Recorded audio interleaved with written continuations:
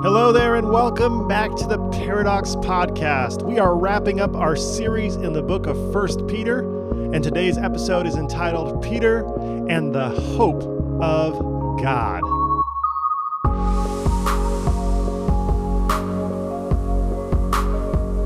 Today, we are talking about hope. And when I talk about hope today, I first need to talk about the Bible. And then from the Bible, I'm going to talk about the devil.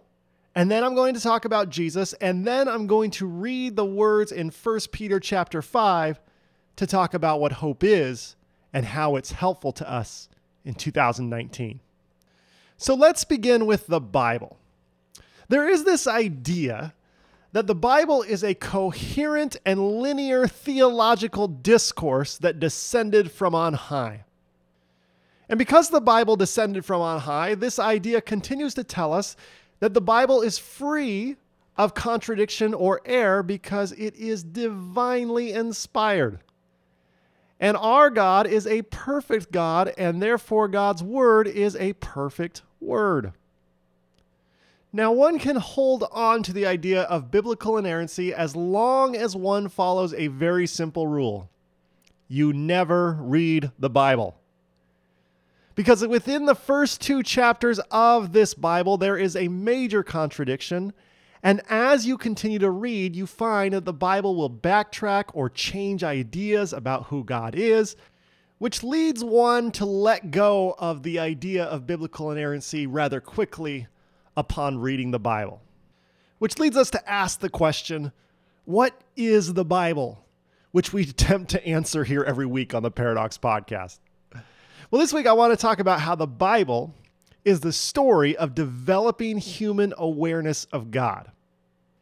And when we read the Bible closely, we can see how human beings change their perceptions of who God was based on their life experiences and what was worth taking forward and what was worth leaving behind. This becomes apparent when you read all of the Hebrew Bible. Now, the Hebrew Bible is the first 39 books of the Christian Bible, and Christians often refer to this degradingly as the Old Testament, but I will call it the Hebrew Bible for the rest of this podcast. Most scholars that I read talk about how the Hebrew Bible was developed over a 1,000-year period. This 1,000-year period took place from around 1150 BCE to 150 BCE. And when we say the words developed, what that means is that these stories were in some form either told or written down and passed from generation to generation, and then arrived at their finalized form in 150 BCE. Now, when we talk about the Bible being a story of developing human awareness of God, you can see how the perception of the divine changed dramatically from 1150 to 150 BCE. Specifically, there is a marked difference between the perception of the divine before the 6th century BCE and after the 6th century BCE. The reason for this is because it's in the 6th century that the Babylonian army defeats Jerusalem and forces the people of Judah to live in exile. And according to the theology before the 6th century BCE, God completely fails the people of Judah. And so the people of Judah, while in exile, have to change their perception or awareness of the divine to match their reality. Because of this, there is a vast difference in the theology presented before the 6th century and the theology presented after the 6th century. We'll look at a few specific examples of this in just a moment. But it's important for us to understand that for 1,000 years, the Hebrew Bible was developing human awareness of God through their own experience. This then was brought to a close sometime around 150 BCE when a group of Jews got together and said, let's put together the Hebrew Bible. And so some form of committee met sometime around the year 150 BCE and said, this book is in and this book is out, and eventually formed the Hebrew Bible, which we have with us today. After this collection of books was canonized, there is a period of 200 years of biblical literary silence between 150 BCE and sometime around 55 CE. In this period, we have the life, death, and resurrection of Christ, and to the best of our knowledge, nothing was written about Christ while Christ was alive. Then from 55 CE to 125 CE, during a 70-year period, we have all of the books of the New Testament being written, beginning with 1 Thessalonians and Galatians, and ending with John and Revelation. So while the Hebrew Bible was developed over 1,000 years, the Christian Bible, or the New Testament, was developed between 7 and 10 decades, but it's still this developing awareness of the divine through multiple human experiences. One of those experiences was the life of Peter, and Peter writes in this window 1st and 2nd Peter. So the last book of the Christian Bible was written sometime around 125 CE. For another 270 years, though, Christians didn't have a Bible. They only had testimonies and the trust that Jesus was resurrected from the grave. This all changed in 397 CE when the church held a giant committee meeting in a city called Carthage, which is in modern-day Tunisia. It was here that a committee decided to put together the 27 books of the Christian Bible and adopt the 39 books of the Hebrew Bible to form the Bible that most Protestants have today. About 1,600 years after the Council of Carthage, we find ourselves in 2019 reading these words that were voted on by a committee. Now, a lot has changed since that committee meeting in Carthage in the way that we perceive the divine. And when we read the words of Scripture, we have to remind ourselves that we are bringing our perception of the divine to a text that is thousands of years old that brings its perceptions of the divine to us.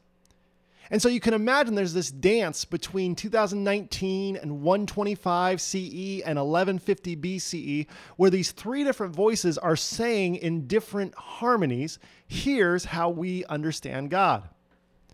And when most people write about their understanding of God, they also talk about suffering. And every one of these three periods, from 1150 BCE to 125 CE to 2019, want to tell us what suffering is. One thing Christians often forget is how much our perception of suffering has changed since the Bible was written. Namely, sometime around the 18th century, modern medicine was born. And with modern medicine came the idea and the hope that you could treat diseases and search for cures. This was a brand new idea in the 18th century. And it's here that medicine was hailed as a gift from God. And with medicine, we have a very different perception of suffering than the people who wrote the Bible so long ago. I tell you all these things because I know there are Christians who hold up the Bible and say, God has revealed all that we need to know about God in this book.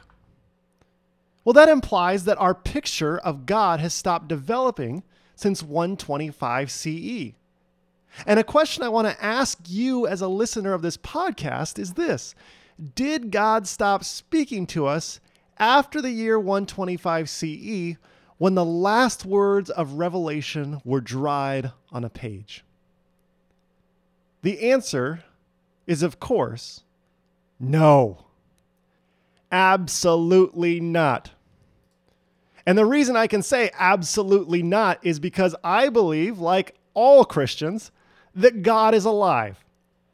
And if God has nothing more to say than what has already been written in the Bible, then we are professing that God is dead.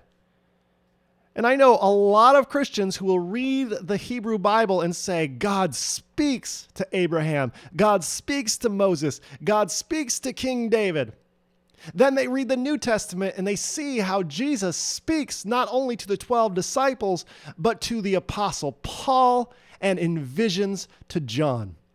But after 125 CE, Christians will say, God spoke and God has nothing more to say. My brothers and sisters, the Bible is the story of developing human awareness of God. And I want you to know that I fully support the Council of Carthage's decision to close the biblical canon. That being said, there is a danger in closing the canon of the Bible. And the danger is that we believe that God doesn't speak to us in the same way that God spoke to the biblical authors. A much healthier way to approach the Bible is to trust that God continues to speak from 125 CE on until today, and that when we continue to develop our human awareness of God, in that moment we are honoring the biblical text for what it is. When we experience things in our humanity that challenge a biblical perception of God, we are actually honoring the Bible when we speak about those things and trust them. And the whole reason for this is because the Bible is the story of developing human awareness of God. Now, I'd like to show you specific examples about how this works and why it's helpful to us today. To talk about that, we need to talk about suffering. Now, in the 1,000 years that the Hebrew Bible was being written, the people of Judah, the people of Israel, experienced a lot of suffering. Whenever people believe in an all-powerful God, there is the question of suffering that needs to be answered or at least addressed. The attempt to address suffering in the presence of an all-powerful God is the practice of theodicy. And when we read the Hebrew Bible, we are introduced to a dominant theodicy that runs throughout its pages. The dominant theodicy of the Hebrew Bible is this: we suffer because we sin. Now, in that statement, we have both a cause and effect. The cause is sin, and the effect is suffering. So the more that one sins, the more they are going to experience suffering, according to the theodicy of the Hebrew Bible. What's important for any student of the Word to acknowledge, though, is that human beings write stories about how causes lead to effects. However, human beings experience the effects of suffering first and then search for a cause. Think for a moment about how America experienced the suffering of September 11, 2001. On that morning, I remember my mom running into my room saying, "Craig, come quickly. You have to see what's on the TV." I got dressed, ran to the TV, and looked in horror at the gaping, fiery holes that pierced the Twin Towers. In those moments, America had no idea what cause had led to this suffering. Instead, we were all just experiencing the suffering together in a state of shock as we realized that America was under a new form of attack. 17 years later, I had the opportunity to visit Ground Zero and go through the museum commemorating the lives lost and telling the complete story of 9/11. That museum is laid out like a giant timeline, and it begins with the causes that started to build that eventually led to the effects of the national tragedy of 9/11. So when we write stories about how causes lead to effects, but we often experience the suffering first and then go back and search for causes. And sometimes those causes are very close to the truth of what actually happened. But there are other times when faulty causes are assigned to the effects that no one debates. Which brings us to the Bible. I want to tell you 3 stories that take place in the Hebrew Bible that talk about how our perception of the divine has developed over the past 3,000 years. Let's begin with a story in Leviticus chapter 10. Now, Leviticus is the story about how a tabernacle was built among the Israelites in the wilderness, and this tabernacle was the most holy site among the camps of the Israelites. Now, the tabernacle was so holy that the Israelites believed that the presence of God resided in the innermost chamber. Shortly after this tabernacle is dedicated and the presence of the Lord fills the most holy place, we read a story in Leviticus 10 that talks about what happens next. We read, "Now Aaron's sons, Nadab and Abihu, each took his censer, put fire in it, and laid incense on it. And they offered unholy fire before the Lord, such as he had not commanded them. And fire came out from the presence of the Lord and consumed them, and they died before the Lord." Now, when we look at this story very closely, we recognize that there is a cause, which is they offered unholy fire before the Lord. And in effect, God sends a fire, and this fire kills Nadab and Abihu. Now, there is clearly suffering in this story. After all, Aaron, the high priest, has to bury his two sons. And there is no worse suffering that this life has to offer than having to bury your own children. So once you feel the weight of that tragedy, pause for a moment and think about how this story actually took place in real time. There was a fire in the tabernacle. And in this fire, there were two victims, Nadab and Abihu. Now, without any kind of scientific method or any ability to determine what causes a fire, people looked in the midst of this suffering and tried to explain why there was so much pain if God was all-powerful and all-loving. The cause they assigned to this tragedy, this indisputable fact of a fire in the tabernacle, is this: God killed Nadab and Abihu because they didn't follow the religious rules. Now, if this rubs you the wrong way, I will tell you, you are not alone.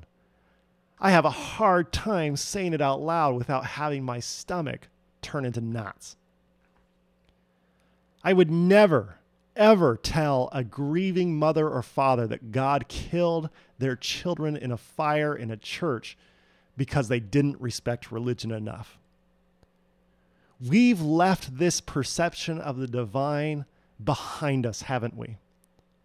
Another way to say that is that this is a primitive understanding of God, which makes perfect sense because it was probably first conceived and told sometime around 3,000 years ago.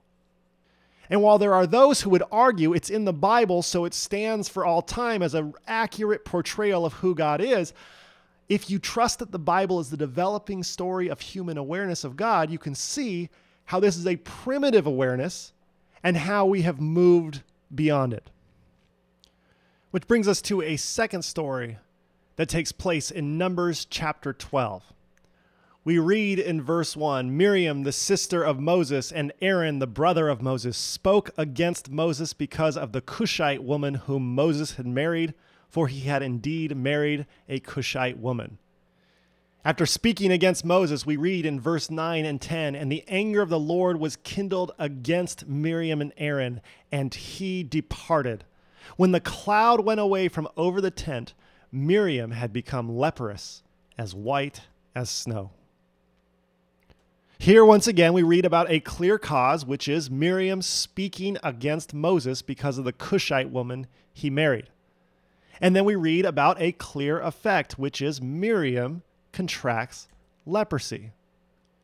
Now think about how this story unfolds with the theodicy that's in place here. We suffer because we sin. So Miriam contracts leprosy, and people assuming that God is a God of justice say, well, she must have done something to deserve this.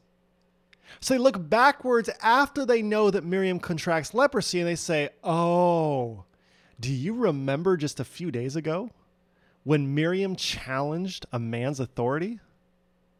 God gave Miriam leprosy as a sign and a warning to all of us that women should not challenge a man's authority. Now, if you're like me, this rubs you the wrong way because you say this is a primitive understanding of God.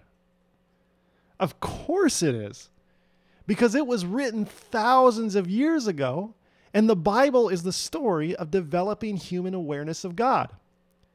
These are some of the first ideas we have about God, And so we shouldn't be dismayed or disappointed to read about primitive ideas about God. Which brings us to a third story from the Hebrew Bible. Now, if you were to ask any Christian today, who was Israel's greatest king? The overwhelming answer would be King David, Israel's second king, who took over shortly after Israel's first king, a man named Saul. Now, if you ask these same Christians, was Saul a good or bad king? Immediately, most Christians would say Saul was a terrible king. Now, if that is true, we can assume that we can look at the worst sins that David committed and the worst sins that Saul committed and say, clearly, Saul is a worse human being than David. So let's take the top three or the bottom three sins that David and Saul committed and compare them to one another, shall we? Let's begin with David's worst sin. David's worst sin was when he committed sexual coercion, adultery, murder, lying, and abuse of power, all in one story. And all five of those sins revolve around David's lust for Bathsheba, which you can read about in 2 Samuel chapter 11. Saul's worst sin took place in 1 Samuel 15 when he executed some Amalekites and not all of the Amalekites, as ordered by the prophet of God, Samuel. David's second worst sin takes place in 1 Samuel 25 when David commits sexual coercion, adultery, murder, lying, and abuse of power, which all revolves around his lust for a woman named Abigail. He did the same five sins again earlier in the story. Saul's second worst sin was when Samuel said, "Wait for me to commit a sacrifice before you move. I'll be there in 7 days." Samuel doesn't show up on time. Saul then offers the sacrifice without him, and Samuel is angry. The third worst sin that David commits in his lifetime takes place over 7 chapters between 2 Samuel 13 and to the end of chapter 19. In those passages, we read about how David refused to punish his son Amnon when Amnon raped David's daughter Tamar. Now, may I remind you that David, being king, was head of the legal system, and he did not seek prosecution or punishment or retribution for his son, even though he knew his son raped his daughter. Saul's third worst sin was he consulted a fortune teller in 1 Samuel 28. Now, when you compare these three sins together, a question arises. Why is David considered to be a good king and Saul considered to be a bad king? Because the sins of David are far worse than the sins of Saul. The answer to that question is because the Bible tells us that David was a good king and that Saul was a bad king. Which raises the question, why is Saul considered to be a bad king by the biblical authors? Now, the reason for this goes back to our effect and cause and the theodicy that we suffer because we sin. Because if you read all of 1 Samuel, then you know that 1 Samuel ends with the Battle of Gilboa. And in the Battle of Gilboa, you have the king of Israel, Saul, losing a battle and dying in the midst of that battle. Now, when a king who is anointed by God dies on the battlefield, then we have a theological crisis on our hands. Because if God is in fact God of all, then God should allow God's own kings to win every battle. So here you have the effect of suffering. Saul dies in battle, and people looking back and trying to search for causes for why God would abandon Saul on the battlefield. For that reason, they highlighted all of his faults and said, this is the moment when God said, I will no longer protect you in battle. David, on the other hand, never died in battle. Not only that, but he was rich, he was powerful, and he lived a long life and died as an old man. All of these things were markers of God's blessedness. So people looked at the effect of David's life, which was never dying in battle and living to a very old age, and they said, clearly God was happy with this man. And by how powerful David was, God was extremely happy. Therefore, David is our greatest king because he lived a long life. Now, if this perception of the divine rubs you the wrong way, you are not alone, because this is a primitive understanding of God. The very notion that these three stories about Nadab and Abihu and Miriam and King David and King Saul tell us over and over again that we suffer because we sin. That theodicy is a primitive understanding of God. Now, it's here that you may say, I wish the Bible would clarify that those are primitive understandings and somehow negate the stories of Nadab, Abihu, Miriam, David, and Saul. But what most people don't understand is that the Bible does just that. Because sometime around the 6th century BCE, someone sat down to write a story about a man named Job. And this story came into being because this author had clearly heard the theodicy that we suffer because we sin. Now, the story of Job unfolds with Job facing a tremendous amount of suffering. He loses his house, his livestock, his kids. And just when things are about as bad as they can be, his friends come to visit him and they talk about how sinful he has been. They repeatedly ask him to confess his sins in the past so that way they can see how God is a God of justice and that Job is suffering because of his sin. But Job refuses. Job maintains his innocence all the way from the beginning of the story until the end. And when you consider the theodicy in which Job was written, we realize that Job challenges the current perception of God of Job's day. Because the story of Job tells us that we suffer even when we are innocent. Not only that, but the story of Job opens in a rather surprising place, in heaven.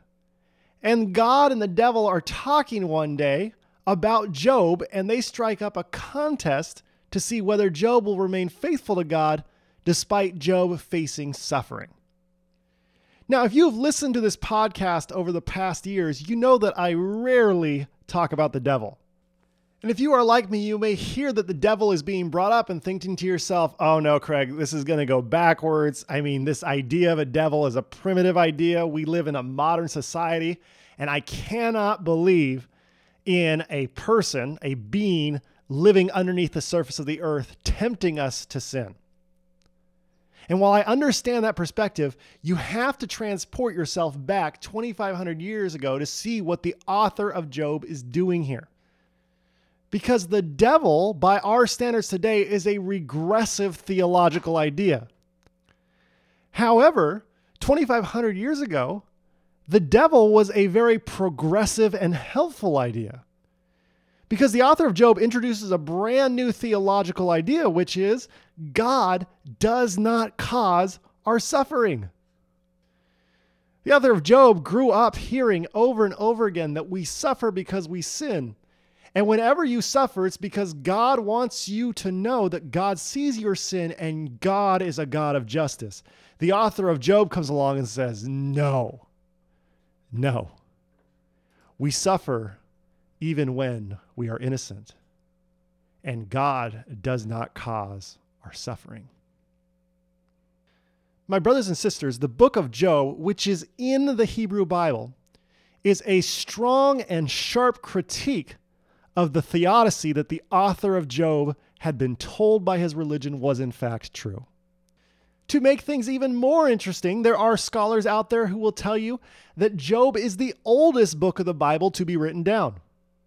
These are the first words to hit the page that end up making it into the scripture in the form that we understand it today. When you consider that, then you have to look at the Bible in a brand new way. Because the Bible begins when we start to disagree with the religious heritage that has been handed to us. And whenever someone says to you, God is like this, and you respond by saying, well, I haven't found that to be true, it is at that moment that your words become holy. About 600 years after the life of Job, we are introduced to a man named Jesus Christ. Now, Christians profess that Jesus Christ is the Son of God. And while we could tell all kinds of stories about Jesus, there is one in particular that stands out in the way that we understand the Bible as a developing awareness of human perception of the divine. In the book of Deuteronomy, we read about anyone who dies that is nailed to a tree is cursed by God. Then as we read the story of Jesus in any of the four Gospels, we read about how the Son of God is crucified on a tree. The life of Jesus affirms what Job has taught 600 years before Jesus walked this earth, that we suffer even when we are innocent, and that God is not the cause of our suffering. But the life of Jesus takes it one step further. The life of Jesus tells us that God meets us in our brokenness. And the minute that religion condemns you or curses you or says that God could never love you, it is in that moment that you realize you are standing side by side with Jesus. God meets us in our brokenness. Pause for a moment and recognize the progressive step forward this is in the way that people perceive God and the way that they understand suffering. It's not really an explanation for why we suffer as much as it is a testimony that God is with us in our suffering. Now, there was a man who witnessed this closely, and his name was Peter, one of the 12 disciples. And he looked at all of the life of Jesus and the conclusion that God meets us in our brokenness, and he declares that this is a radical message of hope. And Peter kept that witness close to his heart so that sometime around the year 65 CE, when he's living in Rome, there are churches that are in modern day Turkey reaching out to him, asking for advice, asking for encouragement because they are suffering an intense religious persecution. Peter hears about their religious persecution and he sits down to write what would eventually become 1 Peter. And he writes these people suffering from this persecution. We must remember this when we read 1 Peter. Because when Peter writes these words, he is writing to a specific group of people in a specific time about a specific type of suffering, which is religious persecution. So to those who are in modern day Turkey, he writes these words in chapter 5, verses 6 to 11. Humble yourselves, therefore, under the mighty hand of God, so that God may exalt you in due time. Cast all of your anxiety on God, because God cares for you. Discipline yourselves. Keep alert. Like a roaring lion, your adversary, the devil, prowls around, looking for someone to devour. Now, I get a bit defensive when I read that part in verse 8. I get defensive because my natural reaction to hearing someone talk about the devil is that it's a regressive theology. But remember that talking about the devil was the way to remind people 2,000 years ago that God does not cause our suffering. To show how this is helpful today, I'd like to talk about a film that came out in 1995 called The Usual Suspects. In this film, the police are trying to track a villain named Keyser Söze.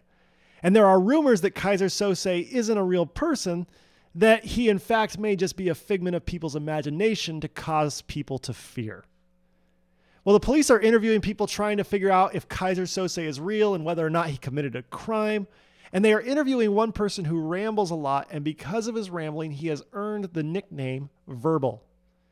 And in the middle of one of his ramblings, as he is speaking to the police, Verbal says these words: "The greatest trick the devil ever pulled was convincing the world he didn't exist." This is one of the most oft-quoted lines of the movie.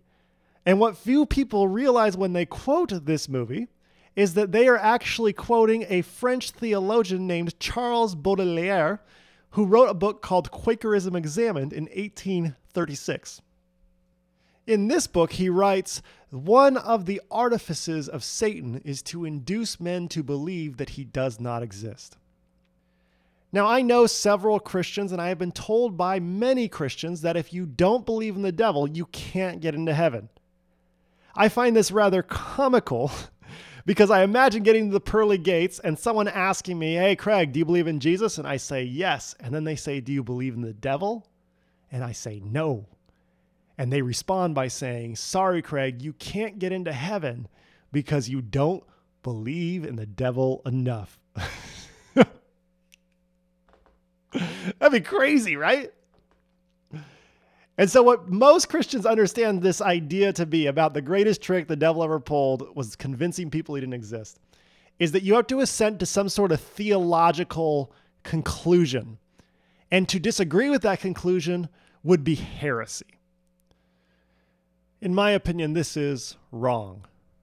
And to show how it's wrong and how this idea is actually helpful, I'd like to tell you 3 different stories.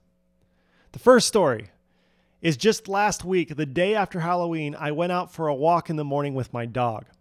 And I walked along Olive Avenue here in Redlands, California. Now, Olive Avenue is probably the most popular and busy street in all of Redlands during Halloween. It's so busy, in fact, that the police shut down the street so that people can walk freely from one side of the street to the other as they trick or treat and get Halloween candy. So on November 1 this year, I was walking my dog down Olive Avenue, and I could not believe how much trash was on the street and on the sidewalk. It was really frustrating that people didn't put this trash in trash cans. Not only that, but I thought about all of this trash that would then go from a trash can eventually into a landfill and sit there for decades as it decomposes slowly. Also, that people can have 212 pieces of candy on Halloween instead of 4. The amount of trash our society is creating is suffocating the planet. And this suffocation has led to drastic changes within our climate. And I believe that one of the central tenets of Christianity is the ability for us collectively to care for the planet. But what's so frustrating about this is that there are several Christians in America today who deny that our climate is changing. Despite the fact that there is overwhelming scientific data that our global climate is changing at alarming rates, there are Christians who look at it and say, nah, it's not really a problem. Climate change, they say, is a hoax. When I hear these words, I am reminded of this quote from The Usual Suspects. The greatest trick the devil ever pulled was convincing people that he didn't exist. Story number 2.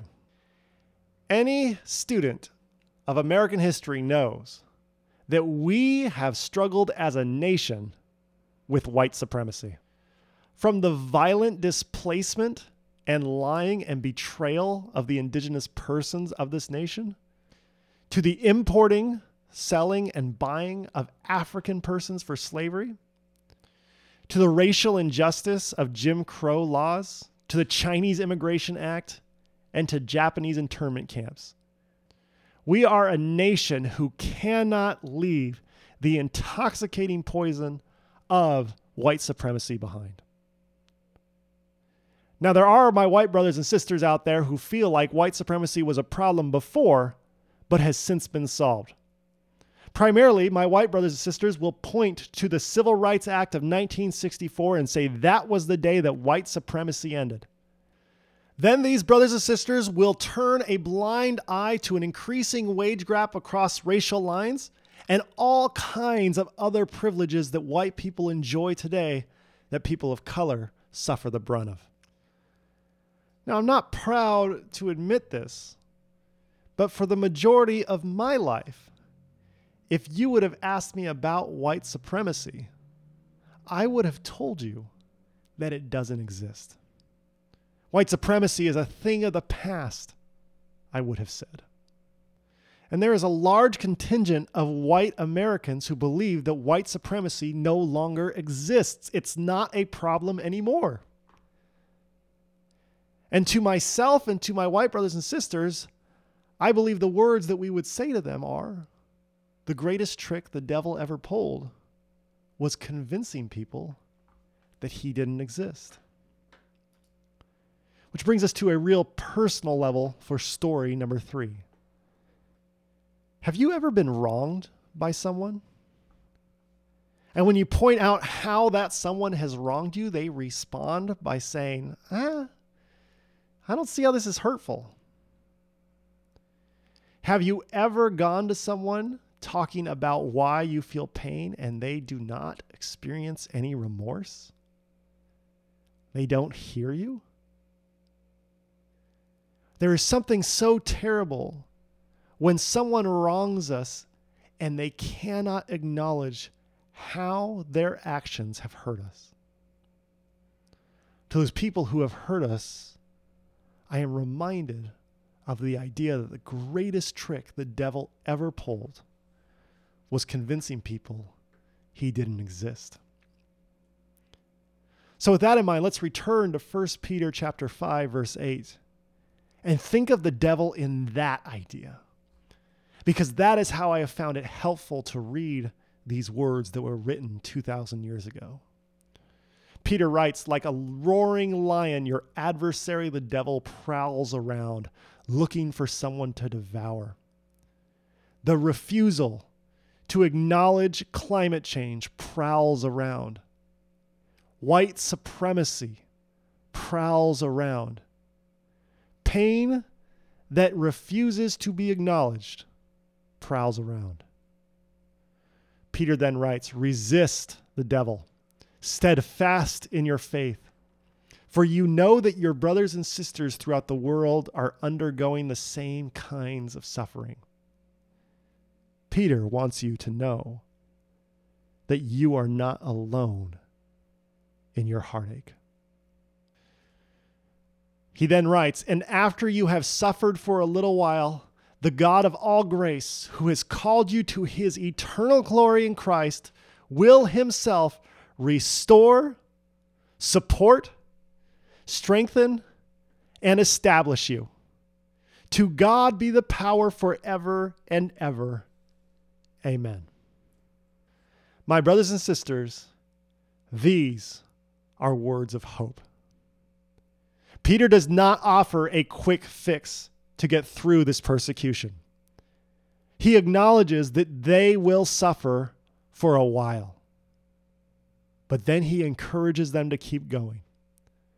He says, I know it's hard, but if you can take one more step in hope, God will restore, God will support, God will strengthen, and God will establish you.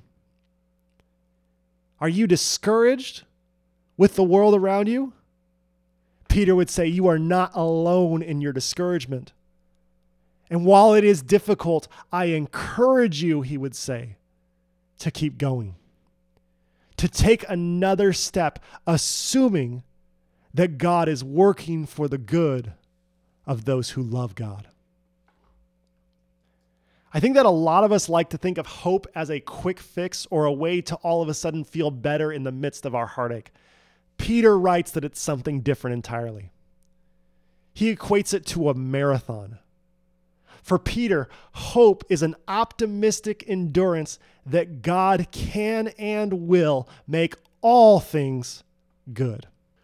Hope is the ability to look at all of the trash that our consumer-driven economy is creating, to look at the massive corporations who do not care how badly they suffocate the planet, and to lament against those ways of life, and then keep going and change what we consume and create less trash in our homes and in our churches and then our communities, and then hopefully, God willing, as a global community.